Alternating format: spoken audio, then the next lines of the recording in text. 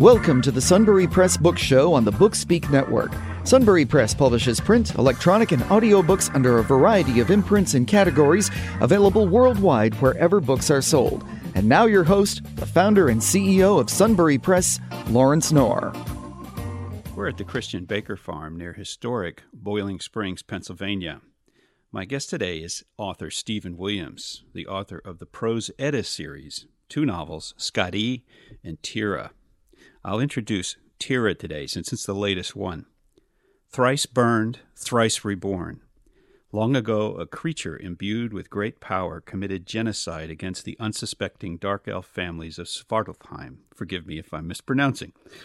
Thousands were killed. Few survived. One family escaped to Midgard. But the realm of humans is an unkind place for dark elves, and the creature that attacks Svartalfheim is still out there. Hundreds of years after the genocide, the young dark elf Thyra lives with her adopted human father on an island in Midgard.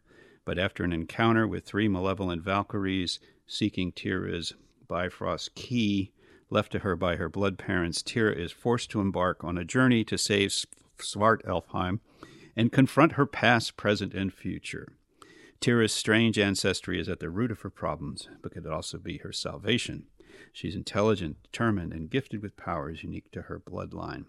To save her people, she will have to do that which is most difficult, figure out who she is and what she stands for while facing some of the most powerful adversaries in all the realms.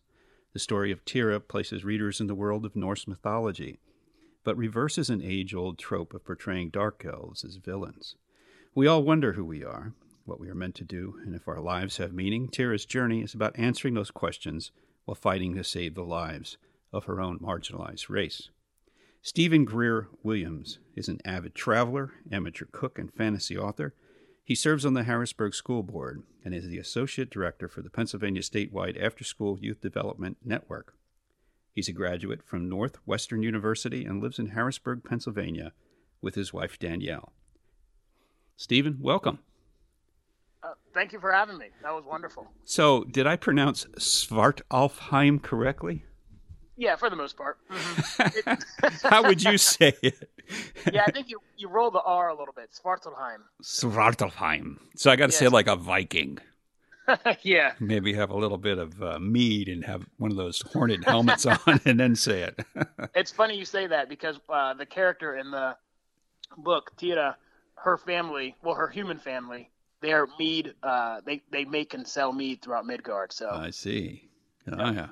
Do they brand it? Does it come in a special bottle or it is well known from that family. However, at the point at which the story begins, it has their family business has diminished over the years. Nice. But at one point, it was the standard. So one of the things that struck me about this, the Dark Elves, I remember in my youth playing Dungeons and Dragons, created by Gary Gygax out of Wisconsin. Dungeons and Dragons, one of the early scenarios dealt with the Dark Elves. Mm-hmm. The Dark Elves being villains, they lived deep under the earth. They were evil, and they were fascinating creatures, but magically very powerful. Mm-hmm. And so they were great adversaries. And some of the favorite scenarios that we all played back then were to combat these people. So tell us a little bit about the Dark Elves and the trope that you've discussed here. Sure. Yeah. So in this story, well, in fantasy in general, just as you stated, Dark Elves have historically been portrayed as villains or at least mildly malevolent or mischievous.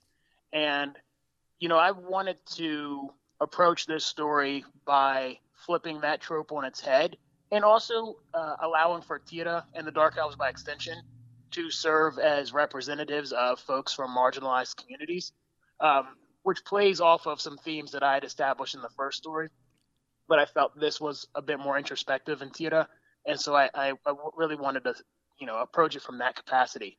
So Thyra and the Dark Elves, by extension, as I stated, are representative of folks from, different communities that historically have not had the greatest advantages per, what happens in the United States, at least. And so, and I thought Dark Elves could be a good vehicle for telling that story. So that was my thinking. I'm going to execute on it as best I could. we'll see what people say when they look and provide, feedback. But I think, I got the point across. Yeah. So how does this vary from Skadi, your first novel? Yeah, so it actually takes place a few months prior to the events of Skadi, although, I try and stress that it's not a prequel. It just chronologically takes place a few months before the events. And eventually I do want to bring these characters together, but, it's about world building. It's about telling individual stories that do overlap. There's characters that are in each story that show up in each respective story. And whereas Skadi focused more on the idea of, being an agent of change or an advocate for a community, this story is about recognizing that you as an individual have value and strengths, and that, you should lean into those and allow the world to see them. So for the audience, now I know the answer to this because we've been out to dinner a few times with our spouses as well, but why Norse mythology? Oh, yeah. No, and that's a good question. It's a fascinating question. So, first off, my wife and I got married in Iceland. We first went to Iceland in 2016 with some friends of ours, and that's where we got engaged. And when we came home and were planning our wedding, we were struggling to find a venue that met our aesthetic taste, but also our budget. So one day, while at a coffee shop local in Harrisburg, Danielle actually proposed that we go back to Iceland and have a destination wedding, and that's all I needed to hear. I was immediately on board. And so we decided to have a very pared down wedding. So it wasn't going to be 50, 60, 100 people. It was going to be a much smaller affair. And by doing so, we ended up having an affordable wedding that met the taste, that really just, we really enjoyed, and it was beautiful and met what we were looking for here, but we had to do it abroad. Anyway, we had about 20 folks there, my immediate family, some close friends, and my cousin, and same with Danielle. But while we were in Iceland on both trips, so 2016 and then the following year when we got married, we visited some saga museums and other culturally unique places for the folks in Iceland. And that's where I started to fall in love with the mythology that was born out of that place. So not a lot of folks know this, and the reason my series is called the Prose Edda Series is because the Prose Edda is the original text of Norse mythology, and it was written by an Icelandic historian back in the 1300s, I believe, named Snorri Sturluson. And so anyway, that's sort of what led up to it. And when I started really digging into it, I realized just how much of our modern day fantasy finds its origins or inspirations from Norse mythology, such as Lord of the Rings, Game of Thrones, a lot of Neil Gaiman. In fact, I did a lot of reading of Neil Gaiman when I was working on my stories. And so Norse mythology is just fascinating and a bit underrated as a primary vehicle for storytelling, even though it has influenced so much. Absolutely. I have to ask you, did your wedding guests show up in long ships and drink mead? Just kidding. Anyway, on that note, we are going to take a break. We're talking to Stephen Williams. We'll be right back. Explore Sunbury Press books and find the work of talented authors in many genres. Ars Metaphysica is our spiritual, new age, and metaphysical fiction imprint. Among our titles, works by Kareem El Kousa, such as The Kabbalistic Visions and Phoenician Code, Chris Fenwick's The 100th Human, and Michelle Willard Hoffer's The ABCs of Narcissism, Soaring Past Toxic Partners. Find these and other intriguing works at the Ars Metaphysica tab and all works of nonfiction and fiction at sunburypress.com. We're back talking to Stephen Williams, the author of the Prose Edda Series. Let's talk about some of this Norse mythology that you pull from. You were discussing how it's underappreciated. In my experience, I was exposed to it in my youth, and I connected it with Tolkien, and also the Dungeons and Dragons that I played as a kid. But I mean, how do you think it's underappreciated? I think that, at least in the States, when people think of mythology, at least for me in my experience growing up, the first thing that came to mind would have been Greek mythology, and then maybe Roman mythology, and then maybe Egyptian mythology. But Norse mythology, I think for a lot of folks, their first interaction with it is in the Marvel movies. And so you have Thor and Odin in the Marvel movies and Loki. And I think for most people that's fine. In fact, that was fine for me too. I thought it was fun. I didn't really need to know more. But, there is a whole lot more to the mythology, and it's an extremely strange one as well, that once you start reading the different texts like the Prose Edda or the Poetic Edda or any, even some occasional Neil Gaiman, you start to realize how much deeper and more interesting it is than just what is portrayed in the Marvel films. And so that's what I wanted to express in my stories. Now, I will say, full disclosure, I take some creative liberties, but for the most part, I try to stay faithful to the actual mythology. But rather than focus on the gods of the mythology, I focus on the people who live within that mythology. Mm-hmm. And I think that's where I vary or differ a little bit in terms of, what would be portrayed normally if someone were writing a mythology story. Yeah, no, I'm finding this conversation interesting because, I grew up in a different situation, and maybe I connected early on more so with Norse and Greek mythology. But, mm-hmm. We have Woden's Tag or Wednesday, Thor's Tag, Thursday. Yep. So it is part of our culture, and it's always been there. But you're right. I think a lot of people are ignorant to the blend of Norse and other cultures. Yeah. I mean, the Vikings invaded England and quite a bit of early. Oh, and and if you look at Leif Erikson, folks like him, mm-hmm. Vikings came to you wouldn't call it the United States, but our continent, right? Long before Columbus, and so there is this, this interesting component to Vikings and Norse mythology that I think gets a little bit overshadowed when it comes to other mythologies, at least in our country. I want to say in the United States. It's probably not the case in Nordic countries. Right. So if I was somebody in Norway, how do you think I'd react to your novels? I would hope that they would see them as being respectful and engaging with the mythology honestly. I will say that when I was writing the first one, at least, I sent it to a woman who lives in Iceland, not Norway, but Iceland, and had her provide some feedback because I did want to be respectful to the mythology, similar to how, if someone was writing a story about, say, folks from the United States or Native Americans or anything, I wouldn't want someone to just totally write something that is full of falsehoods. So I tried to, now, of course, it is mythology, but I wanted to be respectful. And she provided some good feedback, which I incorporated into the story. I also met two gentlemen from Iceland while at a book signing last year, and they took it home with them. Well, the son did. And he emailed me a couple weeks later saying he was enjoying the story. So I'm inclined to think they would like it. But, it's going to range. Sure. Yeah, as you're talking, I'm thinking, I wonder if we can get this translated and sell it over there. Right. Yeah, that would be cool.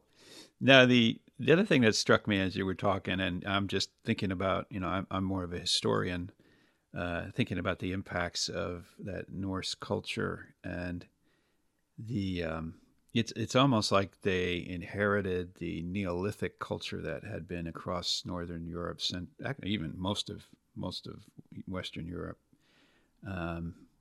But I don't know that it's as appreciated. I mean, here was a culture that did write down their history. Mm-hmm. They were prolific traders. They were seafaring, like you said, came to the Americas before Columbus. Maybe Columbus mm-hmm. doesn't even get the idea of America being mm-hmm. there unless the Norse had already been there and there had been, talk about it. So, yeah, there's Oh yeah. For some reason, we've valued the Italian / Spaniard Christopher Columbus over Leif Erikson, and maybe it's because permanent settlement didn't stick so well with the Norse. But Yeah. Discovery certainly occurred. And, so I guess the next question is, where are you going with this? Where do you see this developing? How many more books are in this series? And Yeah, no, that's a really good question. So I am presently writing the third installment, which is a direct sequel to the first book, Skadi.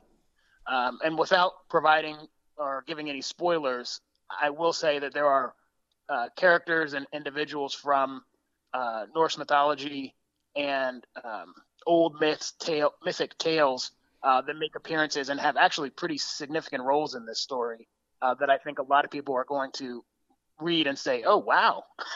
That's the expression that I want people to have, or the feeling that I want people to have and take away from this third book.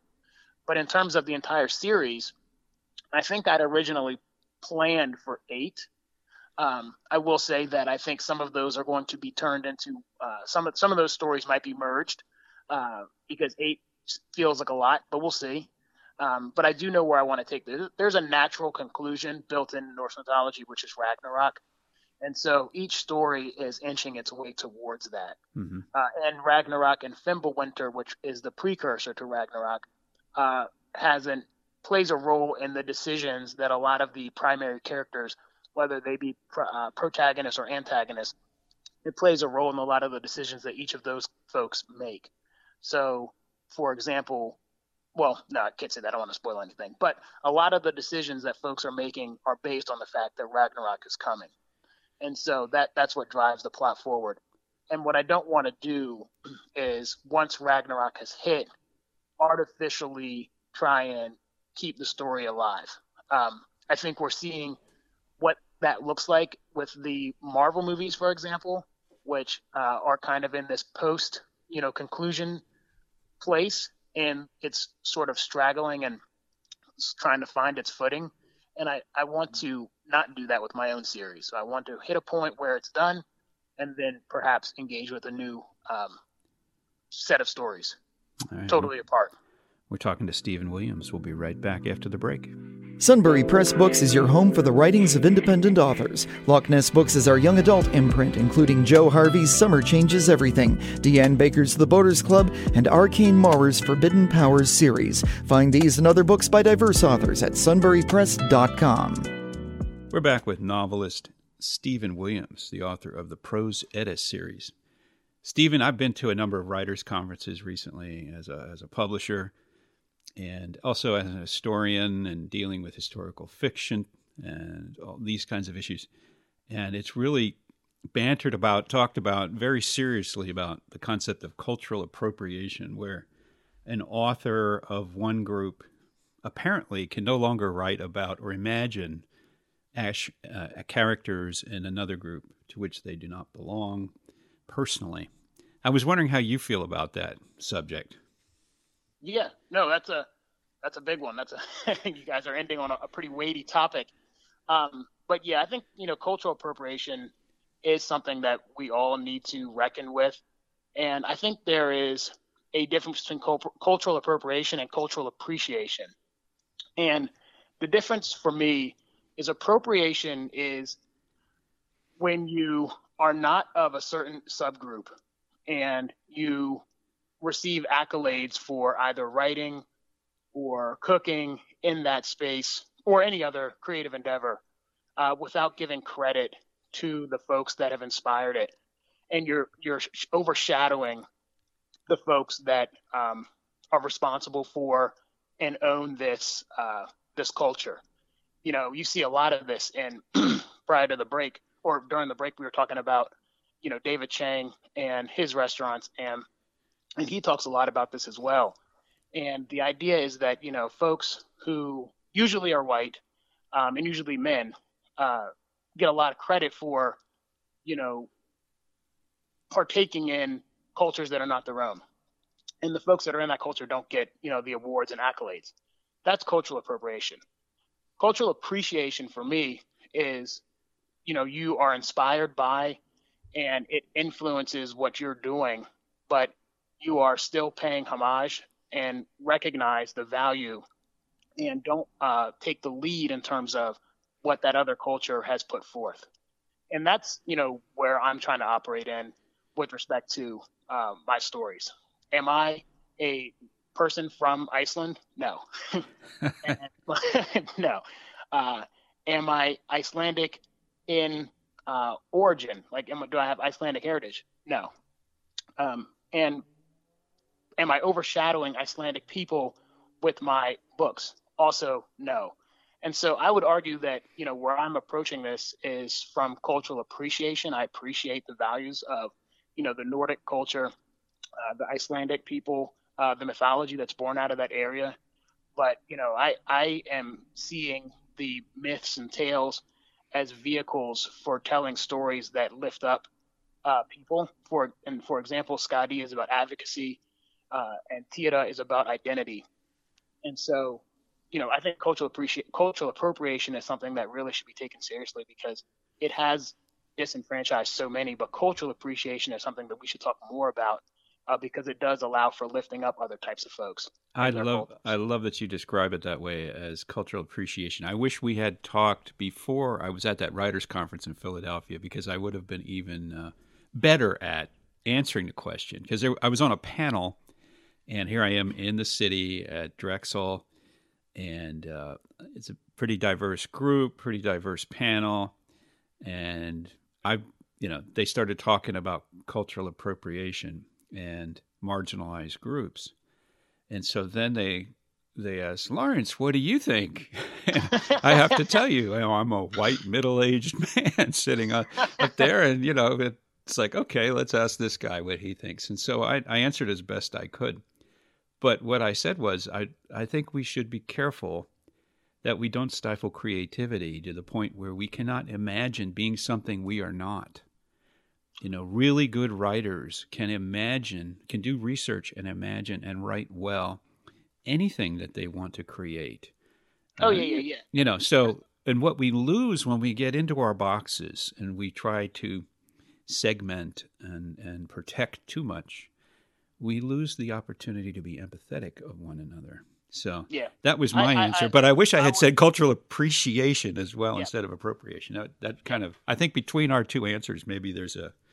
I would be inclined to agree with you. I just think that in our country, so I think some countries might be a little better at this or more open to the idea of it, but we have a tendency to overvalue the contributions of, white men, and no offense, but, and undervalue the contributions of anyone that's not that. And so that's where the dangers of cultural appropriation start to slip in. Cultural appreciation, there's this, if we leaned more in that space, I think we would be much better overall. And the idea of cultural appropriation would be less of a point of contention because people would be writing or cooking or doing any sort of creative endeavor that respects, the origins of it. That's my thoughts on it. Yeah, no, I think you've given me some talking points for the next time I'm on a panel and I get asked that question. So thank you for that. Yep, no problem. Yeah, so we have a few minutes left. I wanted to close with, what you're doing with this series, maybe promoting yourself and your activities. I know we had a wonderful book release at that coffee shop downtown, and that was very well done. Certainly the food and wine was superb. So I'm hoping you have a few more of those, though. I'm guessing it gets a little expensive. Yeah, so I will say I benefited from a creative grant that I received through the Pennsylvania Council for the Arts, and I put that towards promoting and working on my series, and that was really nice. A friend of mine, she pointed me in that direction. She's a local artist, and so I used that to support some of these book signings, and especially the book release party that you're referencing. But yeah, I'm going on a book tour. I'm actually engaged on a book tour, and right after this call, I'm heading to another book signing at 12. But, I was also part of the Midtown Scholars Harrisburg Book Fest, which was super exciting. They asked me to be a part of it, which was a nice change. And because usually it's me reaching out to all these places and saying, hey, will you let me sell my books at your coffee shop for 2 hours, please? But, having the Midtown Scholar reach out to me was, really this, I hate to say it, but like stamp of approval or just really this kind of like, recognition that I'm moving in the right direction. And so I'm doing the book signings. I also have a strong social media presence where I use that to scaffold these in-person events. So everything that I do in person, I always promote online, and then also on the back end, the pictures that I take during the event, I'll put on social media as well. And I really do, and I really stick to one or two social media platforms. So I'm not all over the place. I don't have a TikTok and I don't have Twitter, but I do really engage on Facebook and on Instagram.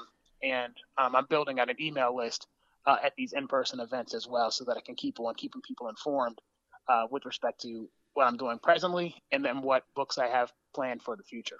I believe it's always great to start, in that local community, become a hero there, and then spiral your way out and about. Mm-hmm.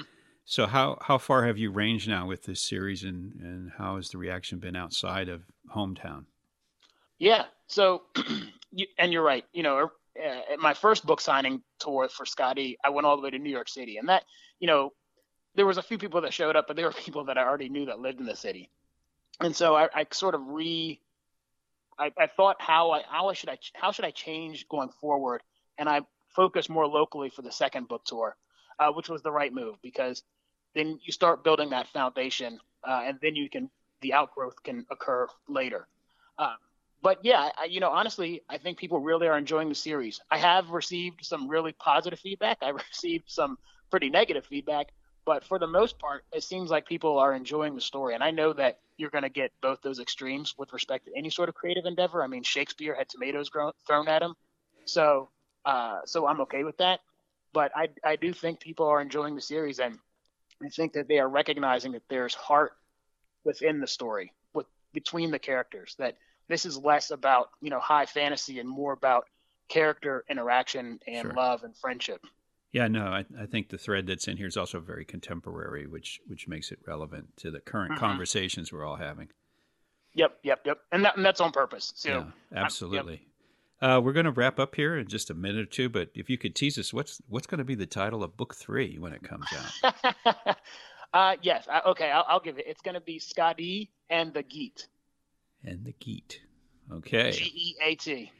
Okay, I'll add it to the list of our pipeline. We've been talking to Stephen Williams. Stephen, anything else you'd like to leave us with before we break? No, I will say I'm an avid traveler. Iceland wasn't the only country I've been to. And so I would encourage any folks who are listening to this to get out and try and see the world if your time and finances allow. I second that. Travel is one of the greatest ways to educate yourself, for sure. Thank you for listening to the Sunbury Press Book Show on the BookSpeak Network. Check out our website at www.sunburypress.com for our latest releases. Be sure to subscribe to our newsletter to receive special offers and discounts.